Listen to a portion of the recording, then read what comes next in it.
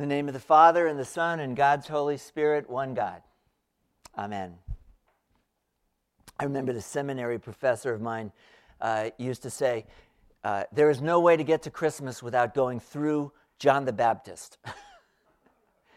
And of course, he was absolutely right. Every year, right around this time, we encounter this eccentric prophet out in the wilderness who clearly understood his mission to be preparing the way of the Lord. So preparing the way was something that was not unfamiliar to people in the first century.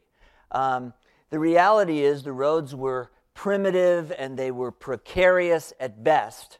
And so whenever a royal person was going to go on a journey, there were always people who were sent out ahead to remove boulders, to make the rough places plain, and to fill in the potholes. We could use some of those people around here.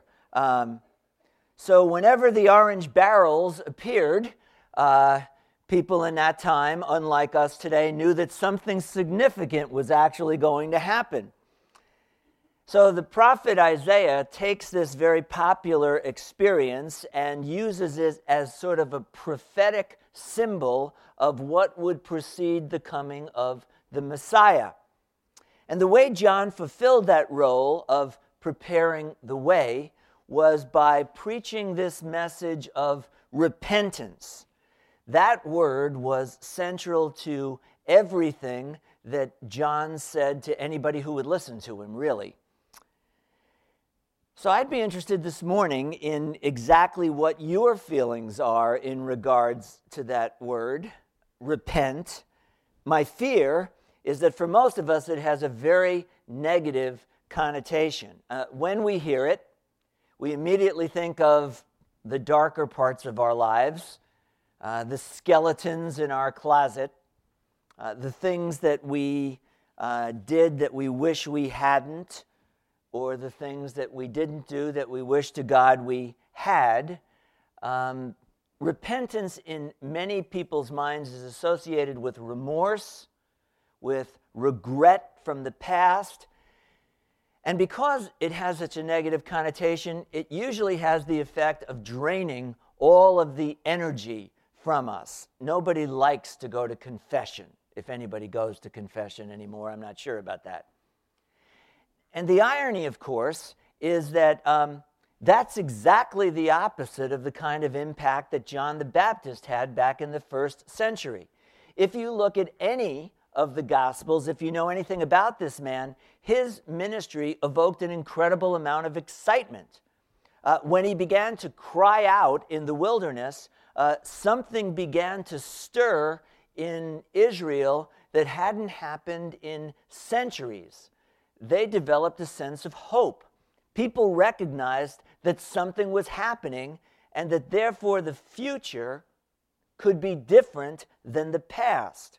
In that single word, repent, they were given a sense of hope and they were empowered to see the future differently.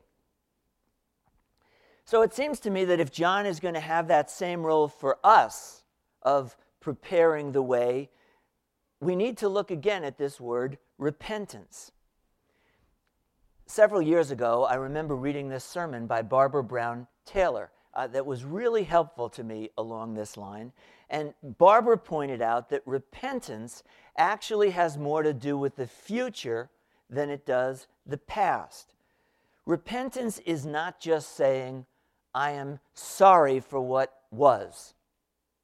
It is also about saying, it can be different in the future.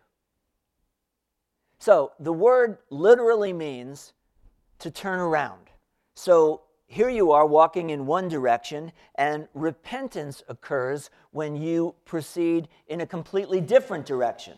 So what comes to mind is the wise men who we're going to encounter in a couple of weeks.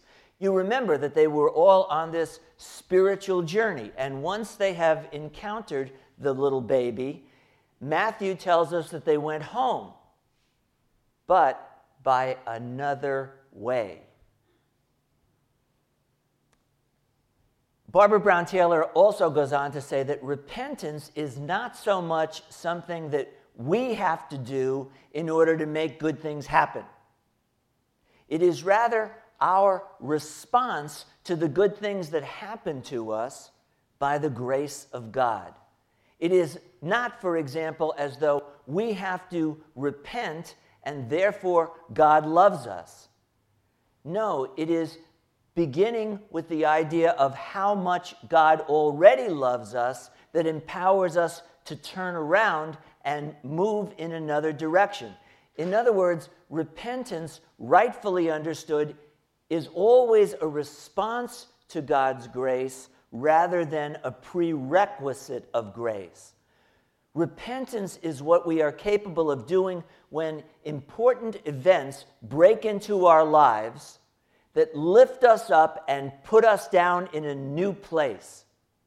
And so we are enabled to act differently. And so in a real sense, when you start to understand repentance in that way, you can find excitement in it just like the people in the first century. It reminds us that we are not victims, that we can overcome our mistakes, that the future can be different. So what Barbara did in this sermon was she laid out some examples of that I want to share with you this morning because I think it helps to put some flesh on this otherwise sort of vague idea. For example, she talks about a friend of hers who did a 6-month sabbatical in one of the developing countries in West Africa. This woman lived during these months with people who had a very simple lifestyle. So she lived among children who were running around barefoot most of the day. People who had a lot less to eat, not just in terms of quantity, but also quality than she was used to. And yet she saw in that simple way of life people who were putting together very joyful lives. So when she came back to this country, she had literally been lifted up and put down in a new place. She saw everything about her old lifestyle in a new way. And maybe you have also encountered people from the Peace Corps who have had that experience when they come home. For example, she looked in her closet, literally bulging with clothes that she had collected over the years, many of which she knew she would rarely, if ever, wear again.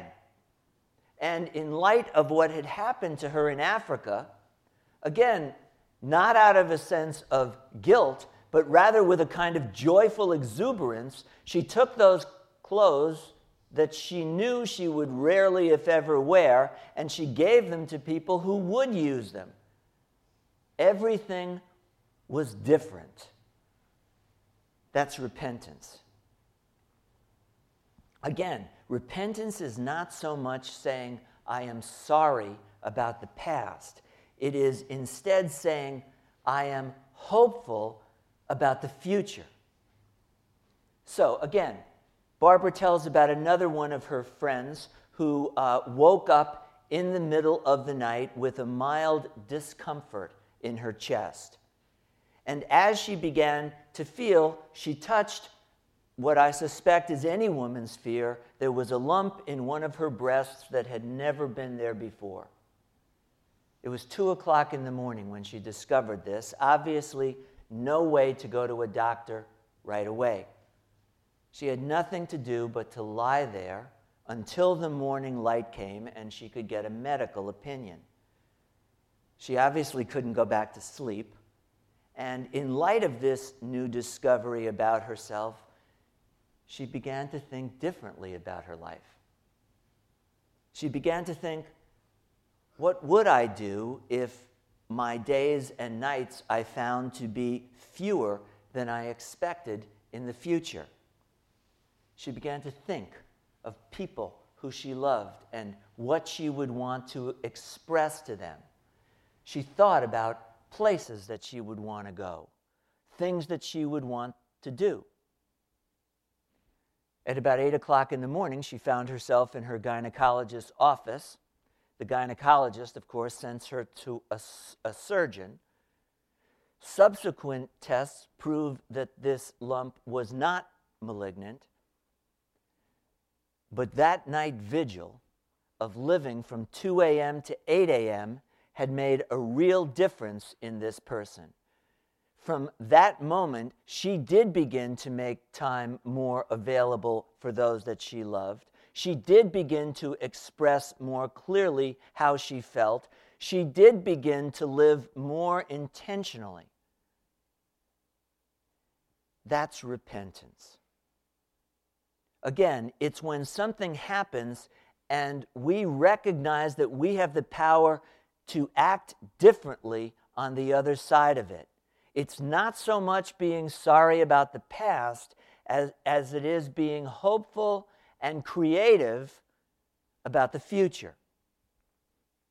Or maybe an even more revealing example of what repentance is something that a minister friend of mine from Virginia shared. A couple in his congregation who had an only child. He was sort of the apple of their eye. They poured all of their affection, all of their energies into him. And this young man responded beautifully. He was a brilliant student. He got accepted into a prestigious law school. But one Christmas holiday, driving home to be with his family, within 2 blocks of his house, he came to an intersection, and another young man, about the same age, who had spent far too much time the night before in a bar, didn't see the red light. He broadsided the car of this graduate student at full speed, killing the graduate student right on the spot, though he himself was not even injured. The police got there. The man was so drunk, he didn't even know where he was or what he had done. Well, of course, the parents were devastated. And not surprisingly, they channeled all of those hurt feelings and grief into great anger against this careless young alcoholic who had so needlessly ended the life of their son. They pressed charges. They actually worked with the prosecution in developing the case, and they were in the front row as that courtroom trial unfolded. When the young man was found guilty and sentenced, they were the first ones out of the courtroom, and standing on the steps, interviewed by the television media, said that they were delighted that justice had been done. That though it couldn't bring back their boy, at least this menace had been taken off the streets. Well, when the trial was over and all of the excitement of preparing for the trial had come to an end, this couple still found themselves being eaten up by their resentment towards this young man. And so they went to their minister to discuss what they were experiencing. And he was very understanding. He didn't shame them for their feelings of anger. He didn't in any way try to push the river of grief any faster than it has its own nature to flow. However, at an appropriate time, he said to them, there are some things that you could do differently with your feelings, which understandably are still rising up in you. And they said, what? He said, well, what I'm going to suggest is probably going to sound outlandish at first, but let's just look at it. He said, you could begin to forgive that young man up in the state penitentiary. He said, realize now that forgiveness involves 2 things. First of all, forgiveness is the decision not to punish. It's the recognition that none of us knows enough of all the circumstances behind any event to really pass ultimate judgment. And therefore we hand over to the only one who is qualified the whole business of punishment. Vengeance is mine, saith the Lord. That is a very powerful and yet very appropriate statement. So it is, first of all, the decision not to punish. And secondly, he said, forgiveness is the decision not to let an old wound continue to hurt you. It's a way of saying, this was a terrible thing that happened, and it wounded me horribly. But I am not going to let the resentment I have continue to corrode my soul. Forgiveness, they say, is finally a gift that we give to ourselves. It's a way of disconnecting, a way of releasing from something that was terribly painful in the past. Well, when the parents heard this, they were frankly outraged. There is something that is completely unnatural about the whole process of forgiveness. It sounds like it is just not fair from an emotional level. It doesn't seem right to let somebody off the hook when in fact they should be turning and twisting painfully in the wind because of what they have done. And so they left the minister's office that day actually offended by his suggestion. And yet, as they lived on, they continued to realize that their resentment was eating them up, that it was actually putting distance between themselves and other people. And so they came back to his office to talk again about this suggestion that they might channel their feelings in a different direction. And finally, with great effort, they were able to sit down and write a simple letter saying to this young man, we still hate what you did, but we no longer hate you. As best we can, we give you the gift of forgiveness. Well, interestingly enough, when this young man in prison got that letter, he was as upset as the parents had been when the minister first suggested that. You see, the truth is, it is no easier to receive forgiveness than it is to give it. We human beings would much rather justify ourselves by our own behavior than have to admit that we were wrong. To be forgiven is to admit, I don't deserve this, I really deserve something else, and yet I have been given a grace.